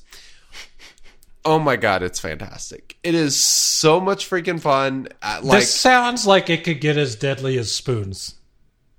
You ever played Spoons? I feel like I have. That's the game where you pass cards, and once you get a certain amount of a single card, you grab a spoon from the middle, and then when everyone notices that the spoon's gone, they reach and grab a spoon. Yeah, but everyone gets their hands, their knuckles just completely get destroyed playing Spoons. This sounds like a more deadly version of it. Yes, it is. The first time we played it, we had someone dislocate their hand and another person face plant hardcore. So it is a really great game. It's kind of like a card matching game, like I said, that turns into dodgeball. It's a lot of fun. Highly recommend it. But not a board game. It's also something, you highly recommend playing it outside, not inside. Terrible idea inside. You'll end up with broken shit everywhere. P.S. Spoons was banned on our ship because people got in fights after getting their fingers hurt. Nice. That game got nasty. Very nice. I could see this, like, let's go out to the Fantail and play some burrito and just get banned too. Dude, I want to... It'd be fun to get, 6 really competitive people and a bunch of beer and play Throw Burrito. It would be so much fun. Holy cow. That sounds great. Need to set that up. All right, so moving on to my board games. I've got 4 games that I love playing. If you ever ask me to play one of these 4 games, I'm like, yep, that's down. Let's do this. Absolutely. I think only one of them, every person, literally every human listening to this will have played. The other 3, a little bit more iffy. We'll see. So, the obvious one is Monopoly. I love Monopoly. I'm one of those people, do you have to play the original? Or are you cool with playing Star Wars Monopoly or Frozen Monopoly? Oh, I've got a limited edition Star Wars Monopoly. Nice. Yeah, it's still wrapped too. I can't bring myself to open it, but I really want to. But I don't care what version of it is. I'm very competitive whenever it comes to Monopoly. I take it very seriously. We will check the rule book multiple times. I'm one of those people. We also obviously make our own rules as we go along. Not as we go along, but some rules that you kind of fudge and everybody agrees to at the beginning that you can play the game with. But for the most part, stick to the rules. You have a rule book. And I take it very seriously, which is a lot of fun whenever you're playing with other people who take it equally as seriously, which is why I like going on vacation, because usually friends we go on vacation with, they take it just as seriously. So it's a lot of fun, and the wife hates it. It's great. So getting into my next 3 that you may have not heard of. I know one of them. Okay. Which one do you know? We'll start with that one. Settlers of Catan. Okay. Yes, that is... I have played that one. That is the other one that I think is most likely that people are going to know. So, Settlers of Catan is a really great game. There are a bunch of different variations. The Game of Thrones variation is freaking fabulous. But there's like a lot to it. It's a lot. But Settlers of Catan is kind of like Monopoly, but also different. It's a resource game. It's very kind of math-based because it's based on the roll of the die. So, like, there's a little bit of strategery kind of going on there. But it's a game with kind of a set board, but the set board can be different for every game because you can set it up randomly. So that's one thing that's really good about it, and that obviously increases replayability. But it's also just a lot of fun. It's pretty simple and straightforward, and there's a lot of different ways that you can win. So I think that is probably, of all the games I've mentioned, it's probably like the most family-friendly game. Like, especially for kids, it's pretty easy to figure out and just kind of teach people to play. My next two are considerably more complicated. I've got one complicated one on my list when we get to it. So I understand complicated games, but once you've played it a couple times, it's pretty simple to figure out what you're doing. So the next one on my list is by far the most complicated game. Have you ever heard of Blood Rage? Blood Rage. I have not heard of Blood Rage. What a fabulous game. So this is, like, if you're into mythology and that sort of stuff, this is going to be right up your alley. So it's kind of like an army moving, taking over territory type game with battles and mythical creatures and stuff like that. It is so freaking good. It's probably my second favorite board game. It's a complete blast. It's simple, but also insanely complex, and there's so many different ways that you can play. I love games that give you multiple ways to play. Like Monopoly, like there's some different ways to play, but everyone kind of has to play the same way. This game, it can be entirely different. Like, everything can be, like, the card you get, it's basically 3 phases. So the cards you get in phase 1 will kind of determine what's valuable to you in phase 2 and phase 3.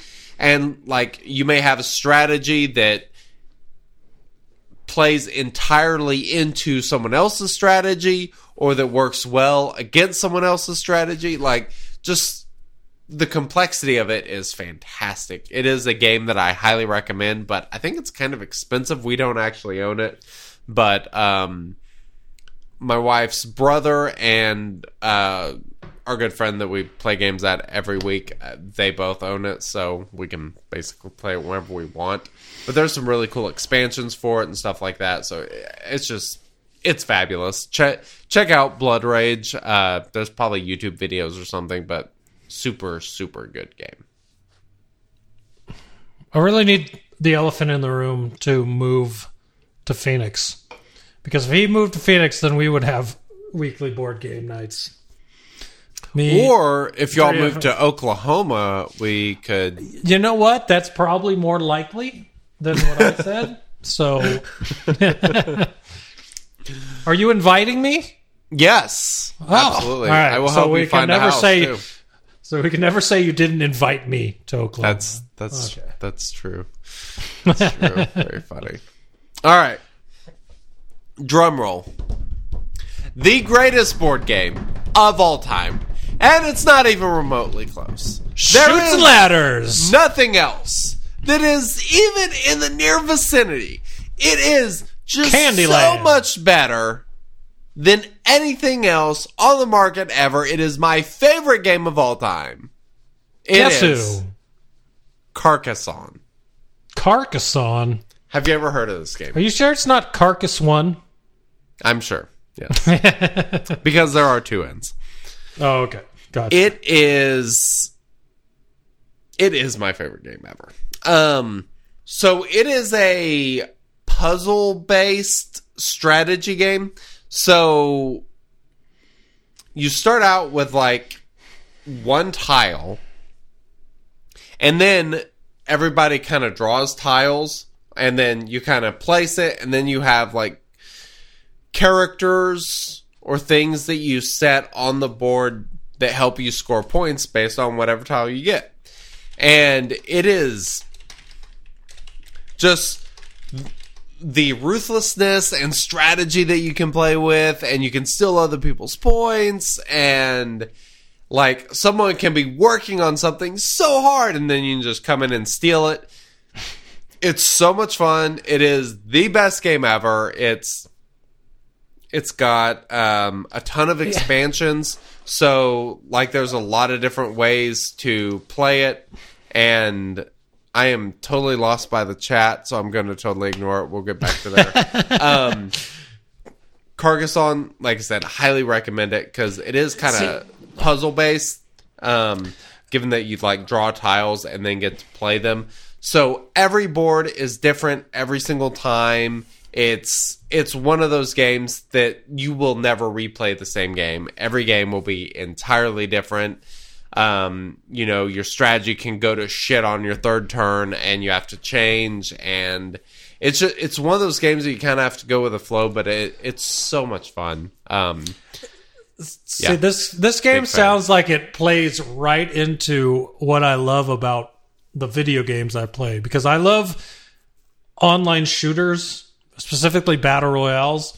And in battle royales, you run around picking up stuff until you get exactly what you want to think that you're in the best spot to win fights. And then you find out you're not. And then you either win and steal everyone else's stuff to make your stuff better, or you lose and you watch them steal yours and you're just sent back to the lobby. This game sounds exactly like what I like about those things, where it feels great when you're the one doing it to someone else. But when it happens to you, you just sit there waiting for the next opportunity for you that you can do it back to them. So if you do it, you feel great. Or if you don't, you feel extra crappy. Yeah, that's my kind of game. And something else is like some of the expansions. Language incoming. There are some like tiles that we call fuck you tiles, because like if you're trying to build a city or something and you play this thing, like it basically forces you to finish the city to get any points whatsoever, and it can snowball into hell to where you don't get any points. Like you've spent all these resources on trying to do this one thing and it just got blown up by one tile, and it's just, that's a lot of fun when you get to drop those on someone, and it's horrible when it happens. It almost sounds like in Sims when they drop a natural disaster on you. Yes! Excellent description. I used to love that game. Sims and SimCity. Huge fan. Yes. Yeah. Pretty classic. Agreed. All nice. Right. We'll have to check those things out. Yeah, so that's my list. What do you have? All right, so mine... See, we don't play... When I hang out with my friends, we don't play a lot of board games. I do have one board game on the list, but mine are just more party games that I've always liked. Actually, I have two board games. And this one goes back to like me being a kid and remembering playing this game for hours on end. And probably 50 to 75% of the time not even finishing the game, but still playing it for 4 hours. And Did the board ever get turned over? By my brother multiple times. Okay. But I was very good. Monopoly. I was very good at pissing my brother off. So he could be winning, and I could find a way to make him flip the board and him be mad that the game was over and it not be my fault. So, yes, it happened. But if you've ever played Risk, which when you were talking about Blood Rage, kind of okay. reminded me like a newer version of Risk. But Risk has always been one of my favorite games to play, simply because A, who doesn't like world domination? B, like it's just it's one of those games.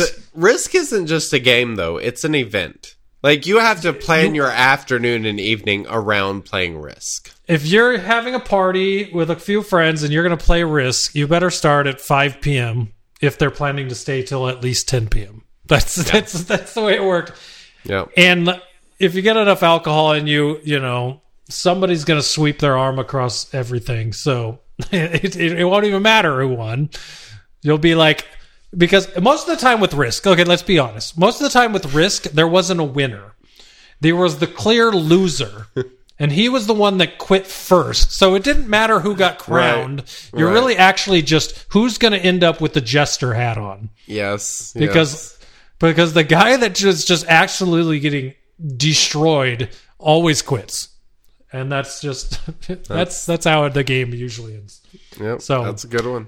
But it's fun to get to that point because you're like, I have 4 territories, he has 3. Is it going to be me or him? I'm going to fight till the end. So, sometimes you get lucky. All I own is Australia and New Zealand and a couple of places, but I'm getting extra units every turn. I own a continent. We're good. I don't know. I love Risk. One of the biggest things that we play recently is and I think everybody plays this. I feel like everybody plays this. Cards Against Humanity, one of the best games to play. It's That's a really good game. Too fun, except when you decide to pop your version. So I bought it. I had never played it except at friends' houses, but I bought it and I took it on a family vacation. Terrible idea. This family vacation involved me and my wife and our kids, my brother and his wife and their kid, and my parents. That's not good. Imagine the embarrassment when your I can mom, imagine. That's when not good. like the card says something about coming, Yeah. and you look at your wife like, okay, you got the points, and your mom goes, that's me. And you're just like, okay, this was a mistake. Why? You learn a Or lot your about people with that game. Or your mom asks you what, like, a word on a card means that you that you shouldn't tell her what it means. So you don't tell her, and everyone else in the room is just looking at you like, I'm glad I didn't have to answer that question. Right, yeah. That's So, yeah, Cards Against Humanity, super fun. Playing with your parents, super awkward. So that's the thing that happened. But yeah, that one's super fun. But we just bought this other game, and we haven't even opened it yet because we just haven't had the chance to play with any of our friends that have come over. But that is a game called What Do You Meme? So I can't say it's great, but as far as I can tell, it's very Cards Against Humanity with me. It is the exact same thing, just with pictures. It's very good. It's not as good as Cards Against Humanity, but it is quite fun. It'll be. It's like one of those ones where if you bust it out once every 4 months, you're probably gonna laugh while you play it. Yes, but if you play it every week, you're gonna get tired of it. So yeah, the replayability is not quite as high, I don't think, with What Do You Meme as Cards Against Humanity, but it's basically the same thing with pictures. It's really good though. Another one that doesn't involve... I could list card games forever, so I'm not going to talk about those because obviously, let's pull those out. But have you ever played Mexican Train Dominoes? Yes, that's a shit ton of fun. We played that one of my all favorite the time. games. Yeah. One of my favorite games. I love Mexican Train Dominoes. Yep, you can play it totally with agree. up to what, like 8 people?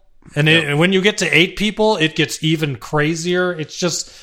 It's also a game that anyone can learn how to play super easy. Like a lot of the games I mentioned, like Carcassonne, Blood Rage, Settlers of Catan's a little bit easier to learn, but like Blood Rage and Carcassonne, like there's so like you have to play it a couple times to really understand the strategy. with Mexican Train Dominoes, like, you can explain it to somebody and they get it immediately. Like, it's a game that's so easy to play and just start out with. It's such a great family party game. Like, we play it a lot of holidays because people that don't know the other games that we like playing you can teach them that one quick. And exactly, it's just an easy way for the whole family to play. So yeah, highly recommend. Growing up, we did two things at my cabin, my family cabin. So the cabin my great-grandpa built. Two things we played there. And it was always Mexican Train Dominoes, and it was always Hearts. So if there were four of us, we'd play Hearts. If there were more, then we'd play Mexican Train. And nice. I love those games. Yeah, totally agree. The last one I wanted to mention, I asked Richie, but I had to look it up. I know he's around. He's probably playing gaming and watching the stream. But that is a game called Star Wars Outer Rim, which I've now played twice. So, this game you can buy on Steam and can be played online. That would be super fun. It would be really fun to get, get some listeners in, to get like 4 people or something and play. We'll have to check into this. That would be a fun stream to do.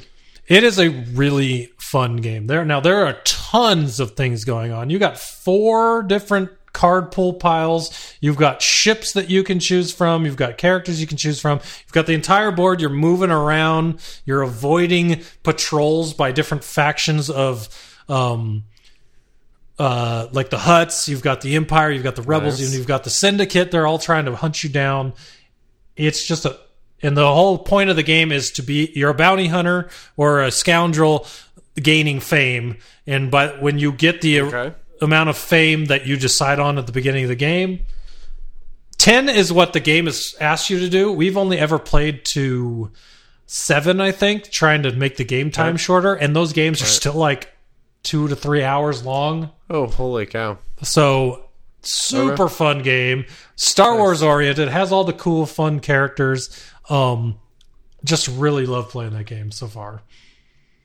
But that's one of those ones where it takes a little bit to teach, and once you do, everyone's kind of the turns roll fast after that, right? But you got to teach someone. Right. So the first time, all 3 of us didn't know how to play it. The second time, the 3 of us played it +1, so we had to teach the other guy.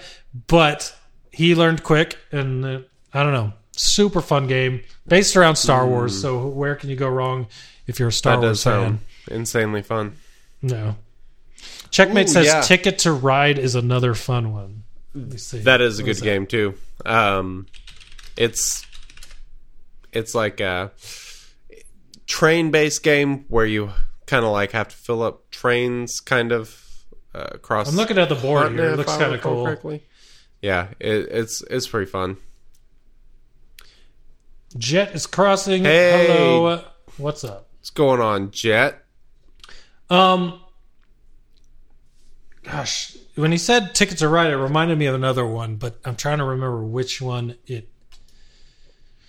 was. Chutes and Ladders? That Mousetrap? No, it's not, none of those. It was. What was it? Oh, I don't remember how to play it. I remember having a lot of fun the few times I played it. Exploding Kittens? Is that what it's called? That's pretty fun. Yeah, I like it.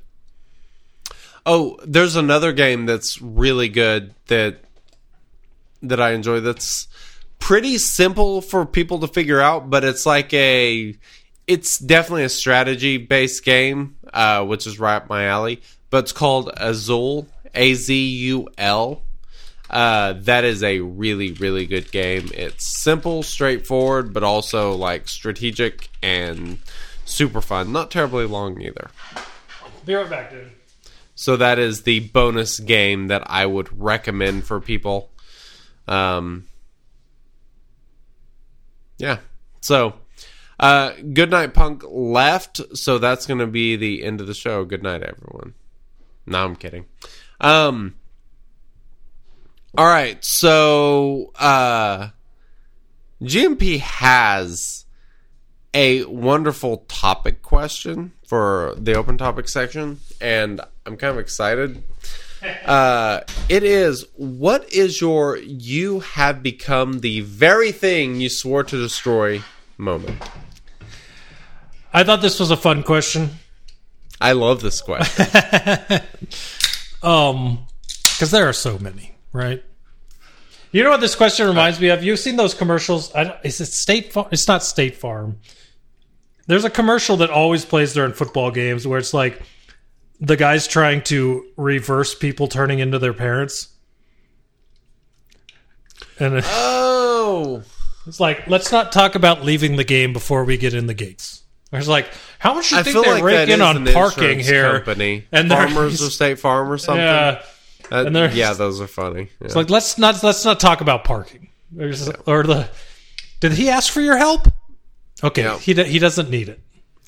So that was actually going to kind of be my answer to this question. Like, when you have one of those easiest moments one for sure, where you realize it's like, holy shit, I'm a parent. Like, oh, it's gut wrenching, but at the same time, you're kind of like, it's a moment of clarity also.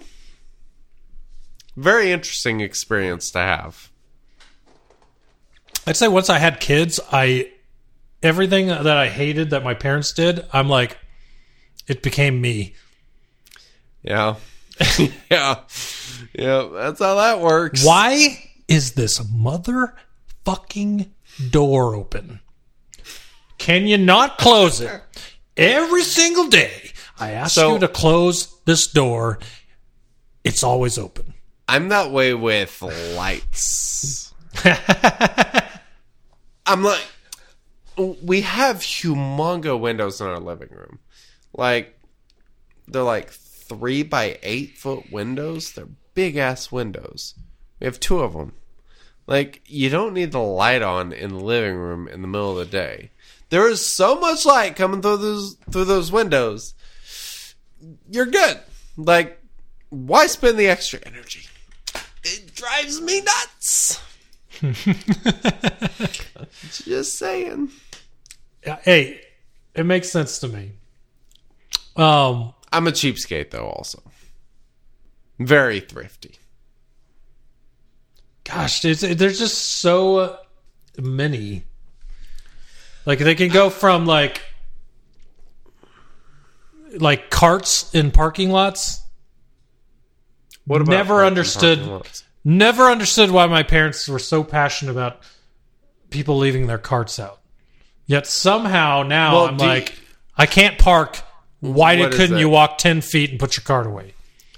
Oh my god. What is it? The shopping cart. Oh, yes. Up. On TikTok, there's a dude who's a shopping cart police thing. It cracks me up. It's the shopping cart theory. I can't remember who came up with it. Oh, okay. It's basically like, it's effectively a morality test. It is the idea that.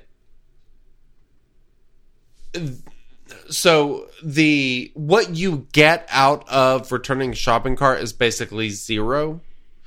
But what you provide to someone else, there is actually value to. So by returning a shopping cart, you make it to where the employee's job is easy. You basically make it to where there's no risk that the shopping cart's going to damage someone's vehicle or anything like that. But it also takes up your time.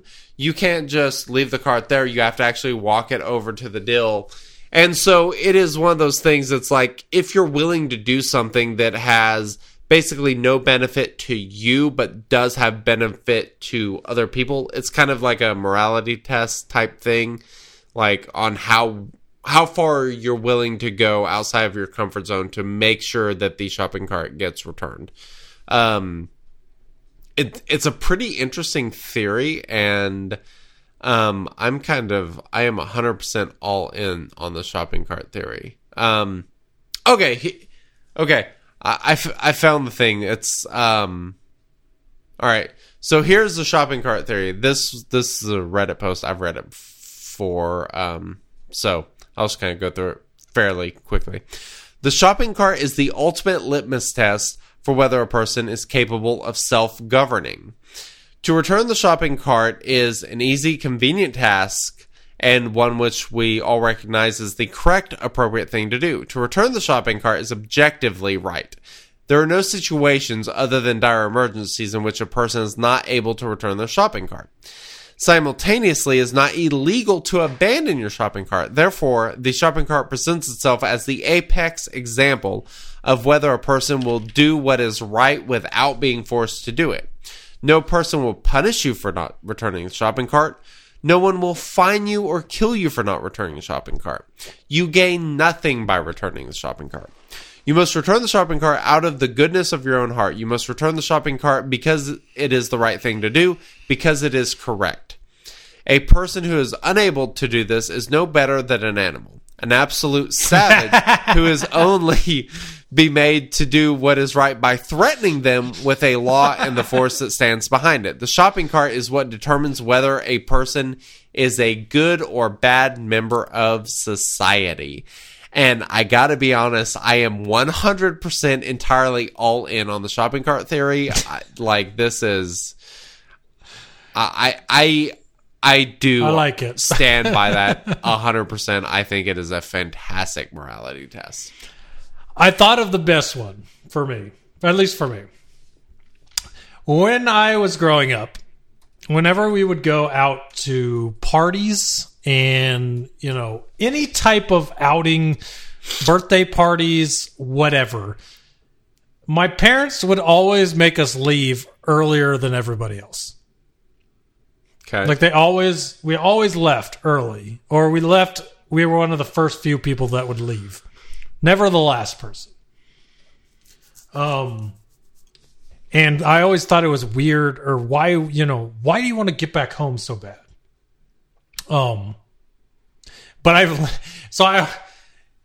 It killed me, and I was like, I will stay out, and everybody can have fun, and that should be the standard. And then, we can go home when everything's done. I definitely always want to be the first person to leave everything and go home. Like, always. I'm like, I don't even want to be here, but I'm here because we need to be here. Or like, let's say, okay, so perfect example. My daughter had a swimming party for her sixth grade swimming party for the end of the year or whatever at the high school's pool, and they needed sponsors to go, and the only reason I volunteered, the only reason is because I didn't want my daughter to not get to go because they didn't have enough sponsors, right? And so my wife emailed my daughter's teacher and said, my husband would like to sponsor, and go with you guys. And she never got an email back from the teacher, right? And so that on the night before it was supposed to happen, we hadn't heard anything. So I'm like, you know what? I'm definitely not going now. She didn't get back to us. I don't like making plans day of when I don't know if I'm needed or not. I'm definitely not going. And my wife told my daughter, she's like, well, when you get to school today, make sure you ask your teacher if she needs your dad. And I told my wife, I'm like, don't tell her that. Do not ask your teacher, because then she'll say yes and then I'll have to go. I'm like, don't ask her. If she doesn't think about it, then I'm not going. And guess what? I didn't go, and I felt great. I sat at home and played video games, and my daughter still got to swim, so everything was good for everybody. Very nice. Very nice. But I didn't have to leave my house because I didn't want to. I am a just old man. You are. Can't disagree. Yeah, so there you go. But that's the biggest one. I thought my parents were super boring. No, here's the thing, Bart. We go out to parties and my parents want to leave early. Every time I went to my grandma's house, I had to sleep on the carpet until my parents were ready to leave. And then they'd scoop me off the carpet to sleep in the car on the drive home, but they'd stay there till like midnight. But you want to leave my friend's birthday party 10 minutes earlier than everyone else? I don't understand. So I think as a parent, I think it makes a lot of sense to leave early. Like, there's less chance to get a sugar rush and crash. You're around a bunch of kids that aren't yours. That are probably little demons that you want to get away from. Like, I think it makes a lot of sense. I'm curious to see what I'm like whenever we get to the point that we're going to like birthday parties and shit, because I'll be honest, I'll be one of those people. I'm like, let's bounce. We've been here for 5 minutes. Time to go, you know. But we'll see. We're not there yet. Our baby's almost 7 months, so.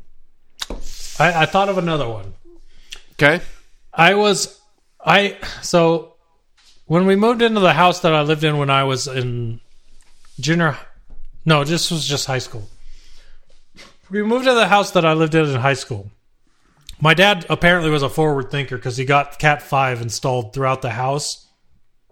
So I was able to plug my computer in and have internet all the time to my computer. So I would spend all my time on my computer, because back then I had my own computer, which is a big deal, because having 3 computers in our house is a massive deal, and I had my own, and it was in my room, and I could sit on the internet. Nice.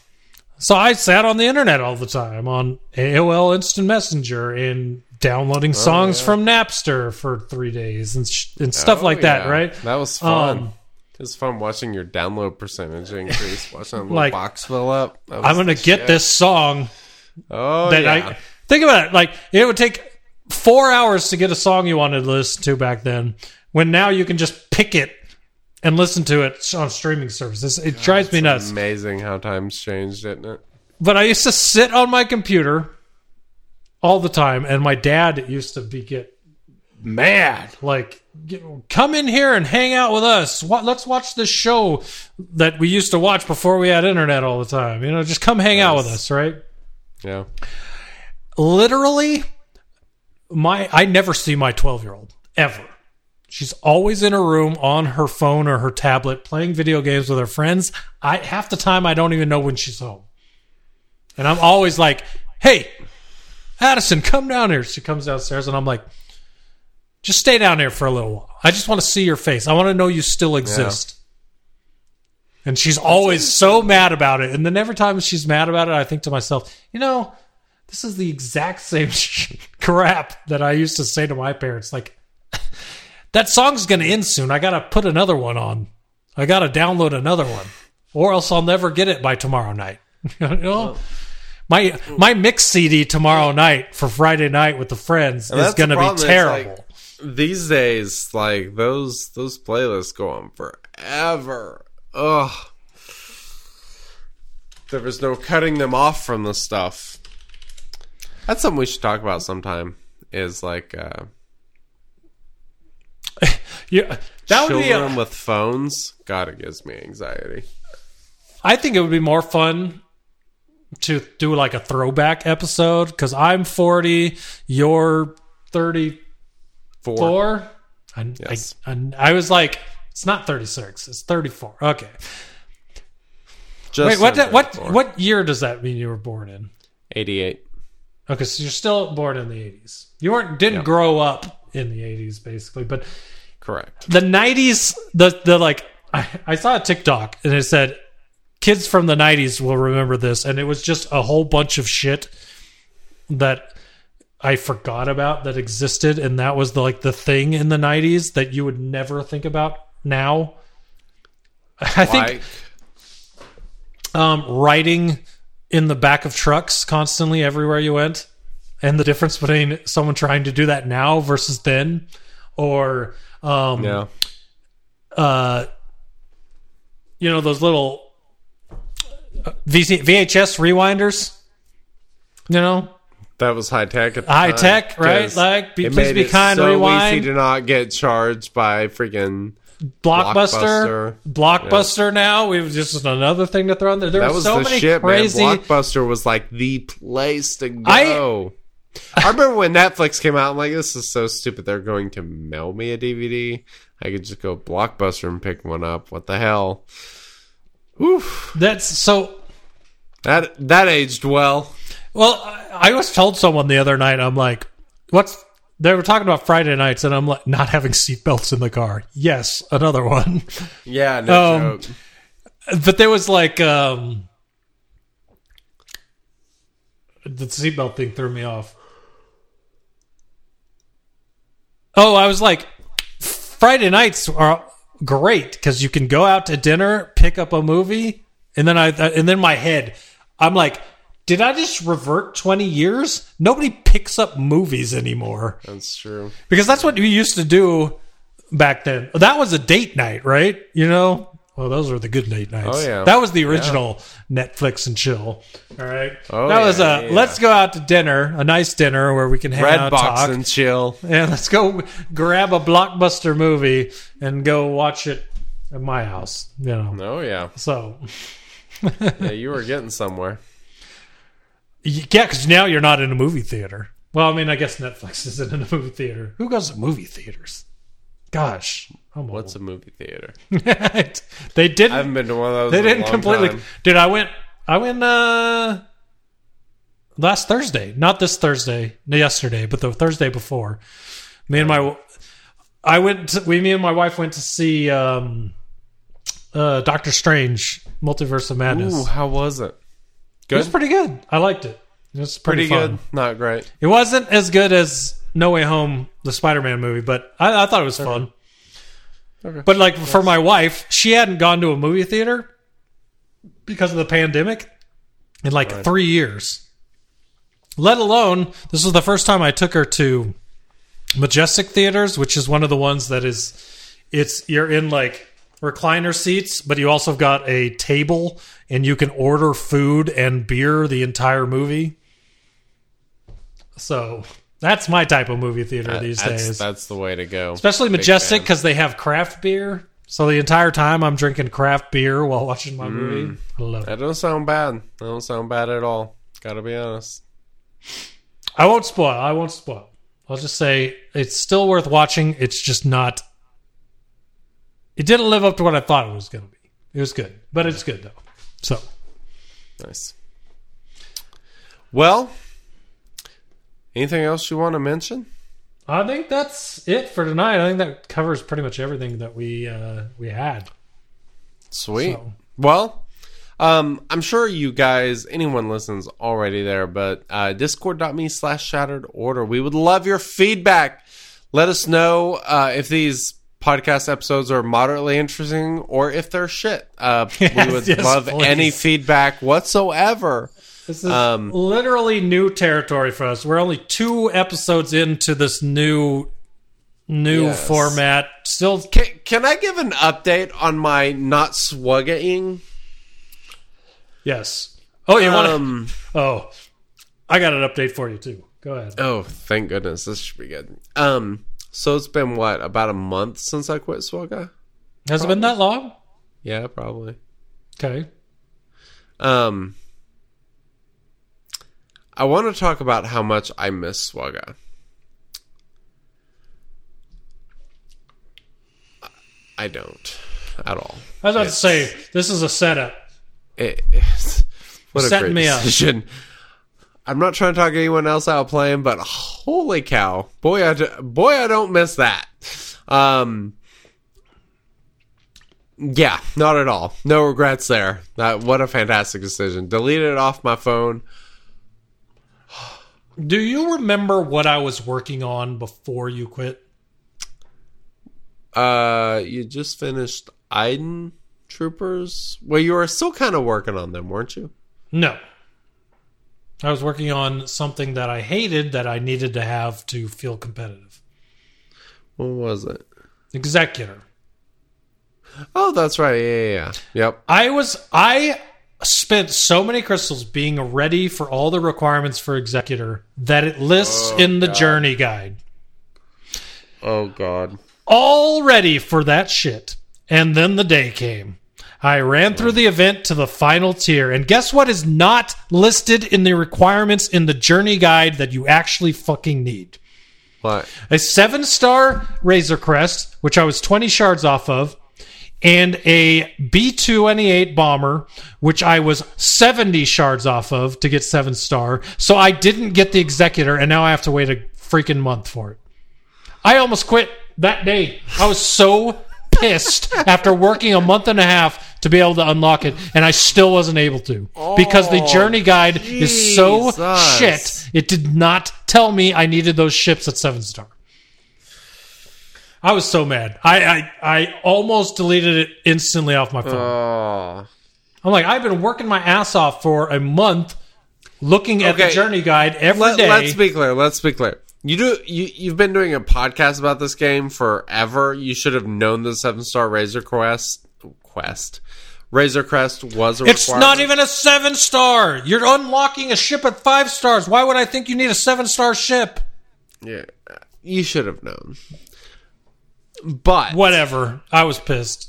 But I 100% agree with you that the journey guide doesn't tell you that is retarded. Here's the best part.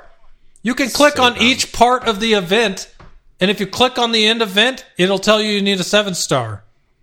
But the requirement, I was only looking at the requirements to get in the stupid event. I hate everything. Everything. It says my Discord link is invalid. Hold on. Next month, maybe? Next month I'll have it for sure. That's weird. Invalid. Well, we got to fix that. Thanks for that. We'll get that fixed. That is weird. I wonder how long it's been like that. You're the first person to say something. I wonder how long it's been like that. Wait, do we say discord.gg? No. Discord.me. Discord.me/Shattered Order. How could I ever forget that? Let's see. So I think it's working. The link for me. still works. Redirecting. Yeah. Discord app launch. Yeah, the link still works. It's not .gg, it's discord.me. And the Discord.me/Shattered Order. Sweet. All right. Well, to everybody out there, thank you for listening to this. I've got an idea for the show next week that I'm going to float to Wink once we get off of here tonight. Oh, shit. Can't wait to hear this. It should be. If you like that last question, you'll like what we're going to do next week. So I don't remember what the last question was. So very thing I swore to destroy. What was the last question? What is your you have become the very thing you swore to destroy moment? Okay. I'm curious to hear this because... Come back next week. We'll get where we might be trying something new, or we might be going with the 3-topic way to do things. But either way, episode 289, give us your podcast feedback in discord.me/Shattered Order, and that will help us out greatly. So we'll also take any critical feedback with a 5-star review on podcast platforms. Yep. Even if you think it's shit, we would appreciate 5 stars because, hey, why not? Yeah, it costs you nothing. Yeah, so there you go. I don't feel bad about asking. No. Well, you know what's funny is we did this so long that we, even without asking, you guys always crush it. Except for the people that don't like me vaping. They always give low stars. I understand it, but it just never ended. It's not as annoying now as it used to be. Yeah. I try to move away from the mic these days. It used to drive me nuts. And turned into a crazy person. Hey, what can you do? But all right, well, all right, everybody. We will be catch back. you all next week. We'll catch you next week for episode 290. 90% of the way to 300 episodes. Ooh. Well done. So until then, thanks for listening, and we'll catch you next week. Later.